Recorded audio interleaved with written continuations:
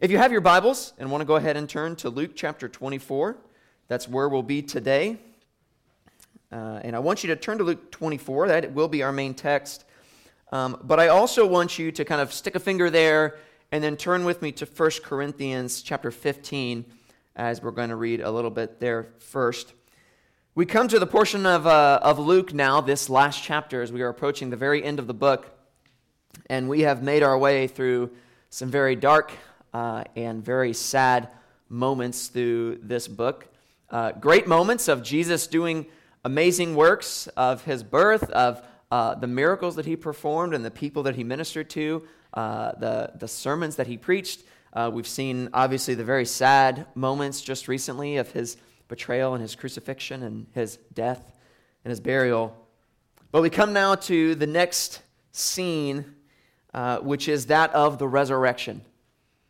And as we read in our passage today from Luke, what is emphasized in this passage and in this particular section of all of the Gospels is the emptiness of the tomb, of the place where these women that we're going to see go and look for Jesus. The emptiness of the tomb. And my title for our sermon today is The Empty Tomb, Full of Wonder.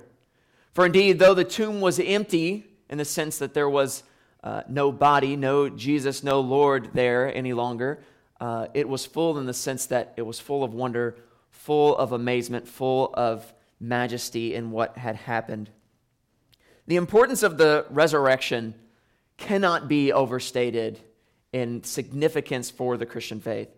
And unfortunately today, the resurrection is as much under assault as it has been throughout history, as it has been even since the moment that Jesus was raised from the dead. For we remember from John that the Pharisees insisted that this lie be spread, right? That the disciples had moved the body of Jesus, though that was indeed a lie. That is not what happened.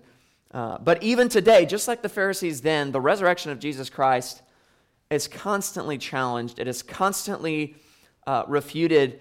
And even in the case of many who call themselves Christians today, it is widely rejected as an actual historical reality that Jesus Christ rose from the dead bodily on that Sunday after he was crucified. And so it's just as important as it ever was for us to look now at the resurrection. And it may seem strange that we are just a few weeks out from Easter Sunday, and yet here today we're talking about the resurrection of Jesus Christ. But the Lord in his sovereignty and in his providence has decreed that we would read the passage on the resurrection today, and I am not one to argue with the Lord, and so here we are today. But I think it's worthwhile because I honestly think we forget that the reason we celebrate, the reason we worship on Sundays is because of the resurrection, that every Lord's Day is Resurrection Sunday. And so for our purposes today, I want us to consider just how important the resurrection is. In fact, John MacArthur says of the resurrection, central to God's redemptive plan and the foundation of the gospel, the resurrection is the essential truth apart from which there is no Christianity. The divine vindication of the work that Jesus did on the cross. Apart from the resurrection, the cross means nothing. In other words, except for the reality of what we see in our passage today, except for the truthfulness, the reality of that, everything that we've looked at, all the time that we spent over the past few weeks looking at Jesus' crucifixion, his betrayal, his suffering, his death, it was all wasted. It was all for nothing. But we do not believe that's the case, for we agree with what Paul says in 1 Corinthians. As I said, if you want to turn to 1 Corinthians chapter 15, again, one of the most well-known and important passages taught on the resurrection, where Paul in 1 Corinthians chapter 15, verses 12 through 19, establishes the importance of the resurrection in the life of the church. He starts by saying this in verse 12 of chapter 15. Paul says, "Now if Christ is proclaimed as raised from the dead, how can some of you say that there is no resurrection from the dead?" Paul is writing to the church in Corinth, addressing an issue, a false claim that has risen up in the church, that there is no resurrection of the dead for believers. That we as human beings, once we die, are dead, and that is it. This is the common belief of all today as well, that when we die, we are dead. We do not come back. There is nothing more. We simply are dead, and that is it. A denial of the resurrection, the same as Paul is addressing here in Corinth. And Paul begins to unpack the logic. He takes this to its logical end of their argument. So Paul takes their argument, as we'll see in 13 and following, and he says, okay, I grant you, let's say, for instance, that you're right and there is no resurrection from the dead, that no one ever is raised from the dead, period. This universal. He says in verse 13 and following, but if there is no resurrection of the dead, then not even Christ has been raised. So Paul says, if your claim is true, that there is no resurrection of the dead for anyone, period, then according to that logic, Christ, who we have preached as risen from the dead, who we believe, according to the testimony of the witnesses and the apostles, was raised from the dead. He has not actually raised from the dead. If what you say is true, there is no resurrection from the dead, and therefore Christ was not raised. And he goes on and says, and if Christ has not been raised, then our preaching is in vain, and your faith is in vain. Paul makes such a bold claim to say that if our resurrection from the dead is not a reality, if no one is raised from the dead, then Christ is not raised from the dead. And if Christ is not raised from the dead, then our preaching is in vain, and indeed your faith is in vain. You believe for no reason. Indeed, you believe a lie. He goes on to say in 15 and 16, we are even found to be misrepresenting God because we testified about God that he raised Christ, whom he did not raise, if it is true that the dead are not raised. For if the dead are not raised, not even Christ has been raised. And then he goes on to say in verse 15 of 1 Corinthians, or verse 17 of 1 Corinthians 15, and if Christ has not been raised, your faith is futile, and you are still in your sins. All of this logical argument that Paul is making against these people who deny the resurrection from the dead leads him to say, if we are not raised from the dead, then Christ is not raised from the dead, and if Christ is not raised from the dead, then you are still in your sin, and your faith is useless. It is wasted. And he concludes saying, then those who have fallen asleep in Christ have perished. If in Christ we have hope in this life only, we are of all people most to be pitied. Paul places such a high importance on the resurrection from the dead, namely Christ's resurrection, that he says if Christ has not been raised from the dead, then you are without hope, and you are above all people most to be pitied. If Christ has not been raised from the dead, then you have placed your bet on the wrong horse. You have made a bad investment, a bad gamble, for you have staked your life on this. And indeed, it would be right to proclaim you are a fool. If you have staked your entire life, your faith, your belief, your values, everything on this reality that Christ was raised from the dead, and he has not been raised from the dead, then your life is a sham. This is Paul's claim. This is the gravity, the importance of the resurrection that Paul gives to it here in 1 Corinthians 15 and elsewhere in Scripture. And I would implore us today that it ought to cause us, as we read Luke chapter 24, to see the significance, to see the dramatic importance of the resurrection. For indeed, Paul goes on to say in chapter 15 of 1 Corinthians and verse 20, but in fact, Christ has been raised from the dead. Indeed, it is a true statement that he has been raised from the dead. We do have hope. Our faith is not in vain. We have no reason to be pitied, for Christ has been raised from the dead. And we'll see that in Luke chapter 24, verses 1 through 12. If you want to turn back there. Luke chapter 24. The Word of God says, but on the first day of the week, at early dawn, they went to the tomb, taking spices they had prepared. And they found the stone rolled away from the tomb. But when they went in, they did not find the body of the Lord Jesus. While they were perplexed about this, behold, two men stood by them in dazzling apparel. And as they were frightened and bowed their faces to the ground, the men said to them, why do you seek the living among the dead? He is not here, but has risen. Remember how he told you, when he was still in Galilee, that the Son of Man must be delivered up into hands of sinful men and be crucified, and on the third day rise. And they remembered his words, and returning from the tomb, they told all these things to the 11 and to all the rest. Now it was Mary Magdalene and Joanna and Mary the mother of James and the other women with them who told these things to the apostles. But these words seemed to them an idle tale, and they did not believe them. But Peter rose and ran to the tomb. Stooping and looking in, he saw the linen cloths by themselves, and he went home marveling at what had happened. Let's pray.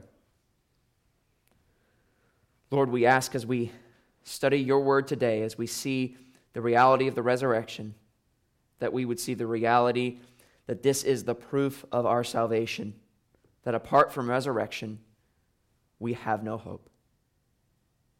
Lord, bolster our faith, bolster our confidence in your work of redemption as we study and see the resurrection of our Savior, Jesus Christ. In Jesus' name, amen. What we see in our text today, though Christ is largely absent from our text today, is he not? He's largely absent, and I think Luke does this on purpose, as everything that he writes is intentional and is meant by God for a purpose. He writes and largely leaves Jesus out of the picture. Why? Because they are in the place of the dead. They are in the tomb. They are in the place where dead people are. And indeed, Jesus, as the angel declares, is no longer dead. And so Jesus is not in this scene. But what we do see is the dramatic witness to the testimony of Christ's resurrection. And we see this, first of all, in verses 1 through 3, in the first witnesses to Christ's resurrection. The task of these women that were going to the tomb, as we remember from last week, that these were women who, having seen where Jesus was buried, where Joseph of Arimathea had laid Christ in the tomb, they went and rested on the Sabbath, but then came back this Sunday morning, with spices prepared, ointments prepared, in order to dress the body of Christ.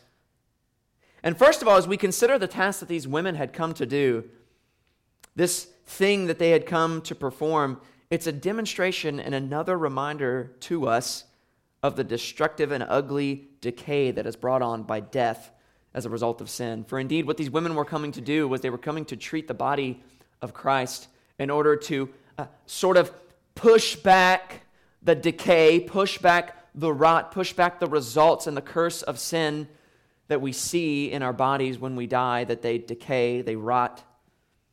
All of this resulting from sin. If you remember from the story of Lazarus, who after being in the grave 4 days, the Bible tells us that there was a terrible odor that was coming out of the grave of Lazarus. Here Jesus has been in the tomb for now the third day, 2 nights. Likely he would have begun to decay and smell. And so the women coming to anoint his body were, in essence, reminding us again of the decay and the rot that they expected to see on Jesus because of his death as a result of sin. And yet Jesus was not there, as we know. But instead, what these women become is witnesses to the resurrection. Not just witnesses, but the very first witnesses. It's truly amazing to me, I think, especially given the cultural norms of the day, that the Lord in his sovereignty would choose to use these women to be the very first witnesses of Jesus. In fact, Mary Magdalene is the first person who ever saw Jesus after his resurrection. For if you remember from this time in history, women were largely distrusted. They were seen in a sort of second-hand light, that women were not as, in a sense, trustworthy as men. In fact, the testimony of women was not even accepted in court at this time. This is the view that people had of women and of their trustworthiness and of their word. Yet the Lord in his sovereignty demonstrates how radical this work that he is doing is, that he even uses women in this way. And it actually serves for us to demonstrate the truthfulness of the resurrection. That it is not a myth that has been created by the disciples. It is not a lie that has been fabricated. For indeed, why would the disciples have lied in this way? That would be a foolish way to lie, to say that these women, trust me, these women saw first, before anyone else, that Jesus had been raised from the dead. No one would have believed that. They were women. Their testimony wasn't trustworthy. That would have been a foolish way to start this myth. And so even in this, we see the reality of the truthfulness of this statement. I want us also to notice in these verses the specific way in which Luke says that they did not find the body of the Lord Jesus. This matters because it affirms the physical bodily resurrection of Christ. That there are some who would claim that, oh, sure, Christ was resurrected, but more in a metaphysical sense, more in a spiritual sense, in that he was reunited with Christ. That's what's really meant in the resurrection, but not that his body actually came out of the grave, because that doesn't happen, right? And yet Luke says specifically for us, Luke is a doctor, by the way, he knows what he's talking about. He says they did not find the body, that Jesus' body was no longer in the tomb, that his resurrection was not merely a spiritual one, it was not a metaphysical resurrection, it was a physical, bodily resurrection from the grave. A dead man come back to life. Point number 2, we see messengers from God in verses 4 through 6. Verses 4 through 6, we see, while they were perplexed about this, behold, 2 men stood by them in dazzling apparel. And as they were frightened and bowed their faces to the ground, the men said to them, why do you seek the living among the dead? He is not here, but has risen. Luke says that these 2 men suddenly appeared with them in the tomb, and we know from what we see of these men, even in our text, and also from the other texts, other gospels, that these men, though they wore the appearance of men, were in fact angels. And the 2 angels that were here present in the tomb, the text tells us, were in dazzling apparel. This dazzling apparel was likely due to the fact that they had been in the very presence of God, and their even appearance was radiating the glory of God in a sort of second-hand way, so much that upon this the women were struck with awe and fear and bowed their faces to the ground.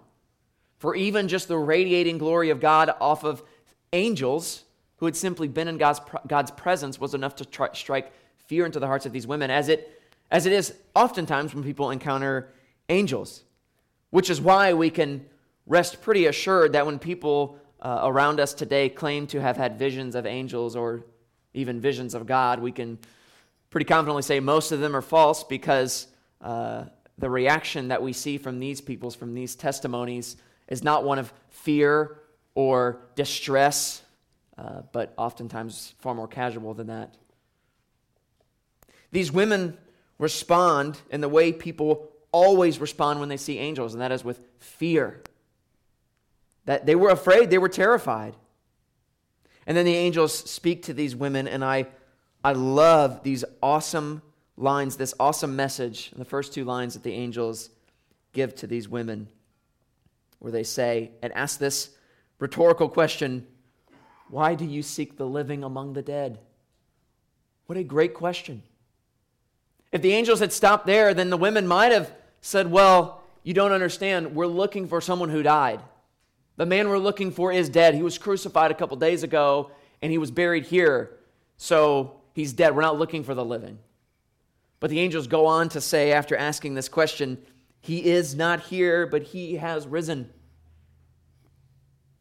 Reminding them of the reality then that they had forgotten. This brings us to point number 3, the fickle memory of fallen people. For we see in verse number 2 that the women were perplexed at what they were seeing. When they entered this tomb and saw that it was empty, they were confused. They were perplexed. They were expecting to go into this place and find Jesus' dead body. We see even Mary Magdalene's statement to Peter in John 20 when she returned, going to Peter to tell him, she says, they have taken the Lord out of the tomb, and we know not where they have laid him. When these women enter the tomb, they don't immediately think he is risen. Their first thought is, oh my goodness, where is the body of Jesus? It's been stolen, it's been moved. What has happened? These women were perplexed. And In a sense, this is an indictment on them. This statement that the angels make is an indictment on these women when they ask them the question in the second half of verse 6, remember how he told you. In other words, these women had forgotten. They had forgotten that Jesus had already told them that he was going to suffer, he was going to die, and he was going to be raised on the third day. At least 2 occasions in the book of Luke alone, Jesus declares to them that I am going to be handed over, I'm going to be crucified, and I'm going to be buried, and I am going to rise again on the third day. He was that specific. And yet these women had forgotten. Not these women only, but even the men, all of Jesus' disciples. All of them had forgotten these words that Jesus had told them on at least 2 occasions. The angels reminded these women of Jesus' words that they frankly should have remembered and should have taken hope in. They should have come to the tomb that day, but they should have come ready to greet their Savior if they had remembered his words. For indeed, the angel reminds them, while he was still in Galilee, the Son of Man must be delivered into the hands of sinful men and be crucified, and on the third day rise. And I don't know that it was immediate, but I think this was the moment when the light switch began to come on and the women began to remember, he did say that. Maybe he is risen. Maybe he is alive. They should have remembered, but frankly didn't. They didn't take the hope in it initially that they should have. They came to the tomb that morning expecting to find a dead body, expecting to find a man who not only died but had stayed dead like all dead men do, which is why they brought these spices. But indeed what they found was something greater. But they came this way. They came expecting a dead man because they had forgotten, because their memories were faulty. And we know full well that the faulty memory that is exhibited by these women, by these disciples, man, it runs in our veins too. We so often forget the truths of Scripture. We forget what God has promised in his word. We forget what Jesus has told us. So oftentimes we as Christians today, we forget the grace that is ours in Christ Jesus. That's why we have to be reminded of the gospel on a regular basis. Which is why if I as a preacher come to you week after week after week and fail to give you the gospel, then I am doing you a disservice. Why? Because we are so prone to forget. As the song we sang today, we are so prone to wander. We have to constantly be reminded of the good news of the gospel, of the good news of the resurrection. We forget so often the promises that God has made to us, that he will never leave us nor forsake us. In those times when we feel forgotten, when we feel forsaken, is in those times when we are forgetting the promises of God and need to be reminded. We forget the assurance of our salvation and the basis of our hope, even in death, because of Christ's resurrection. It's important that we regularly remind ourselves of the truth of the gospel so that we can hopefully avoid ending up like these disciples in this instance who failed to remember and ultimately failed to believe the testimony of these women, as we see in verses 11 through 12, where we see the unbelieving disciples.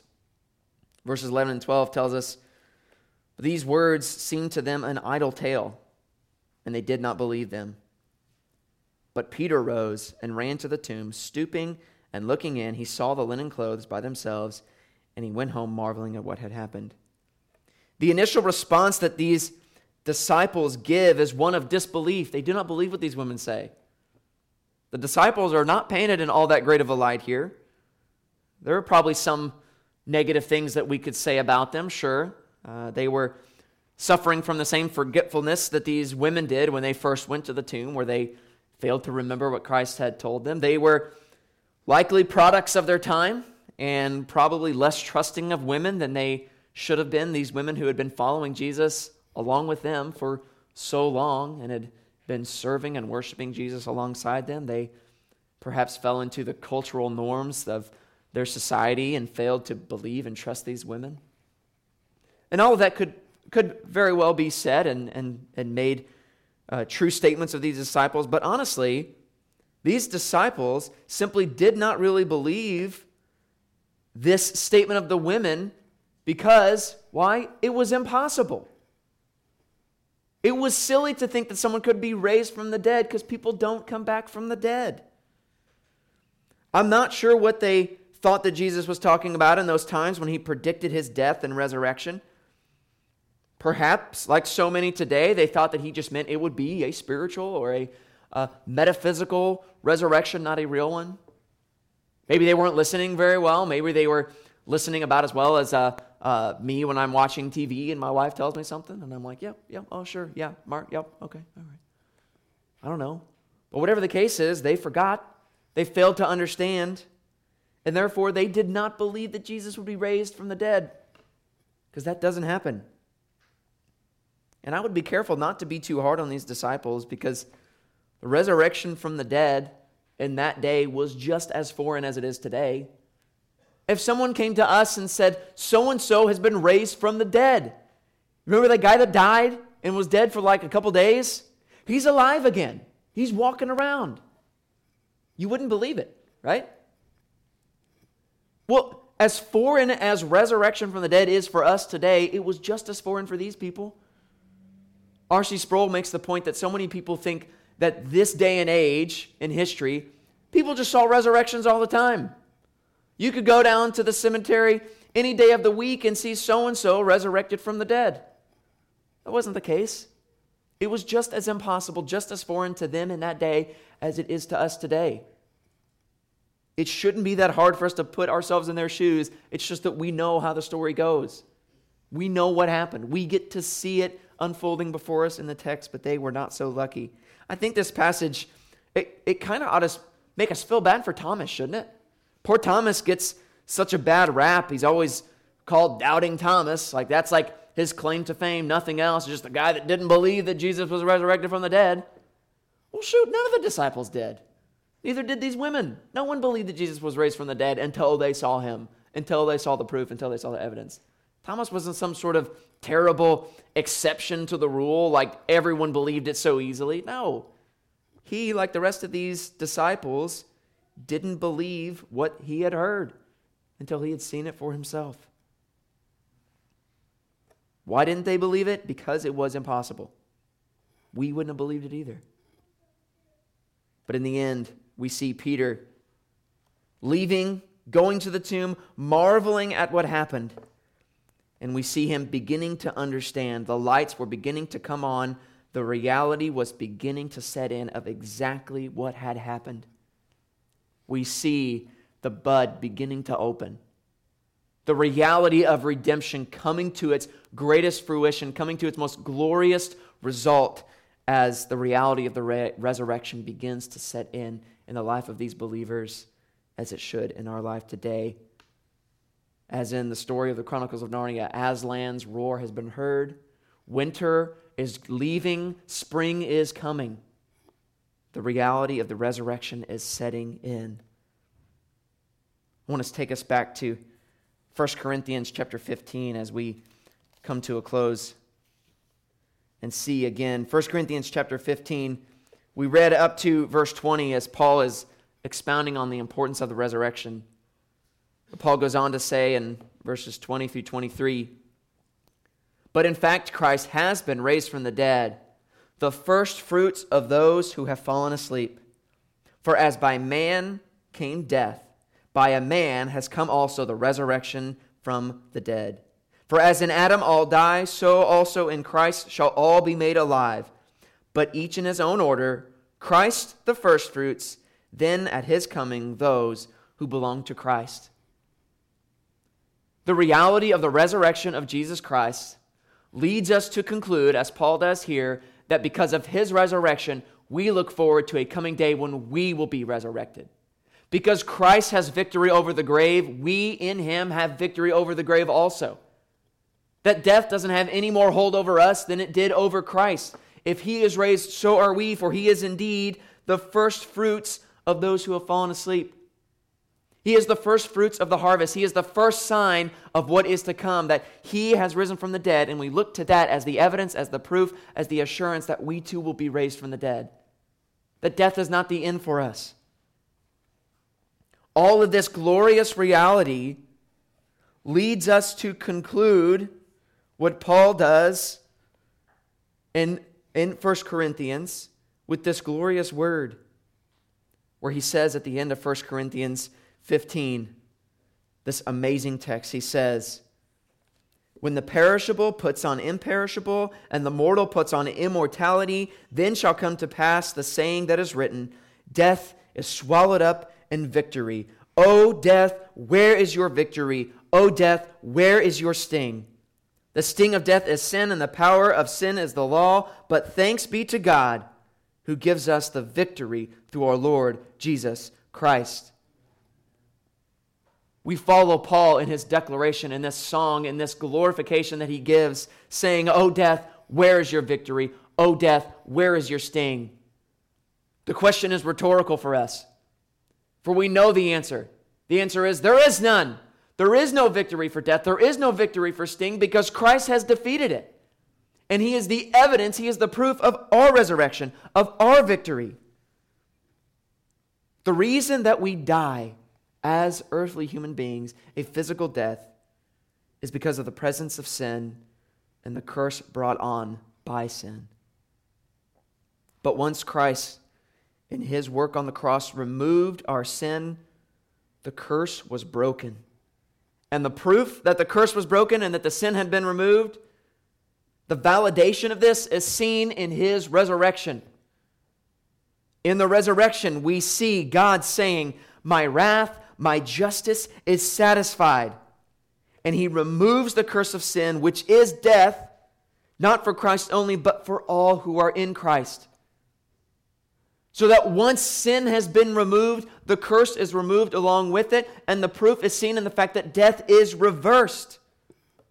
Not for Christ only, but for all of those who are in him. Christian, if you are in Christ here today, take heart, take hope in the resurrection of Jesus Christ, that it is an actual historical event that happened, that he bodily rose from the grave. Take hope in that as the evidence that death has been defeated, sin has been removed, and the curse of sin, which is death, has been reversed. And let us rejoice in that today. And with that, I would offer a warning to anyone in here today who is not united to Christ by faith, who has not believed in Jesus Christ, the Son of God, who came to die on the cross to take your sin. I would encourage you, if you've never trusted in Christ, then this reality is not for you. You cannot sing the song, O death, where is your victory? O death, where is your sting? For indeed, death still has victory over you. The death still stings for you. But I would encourage you, it doesn't have to.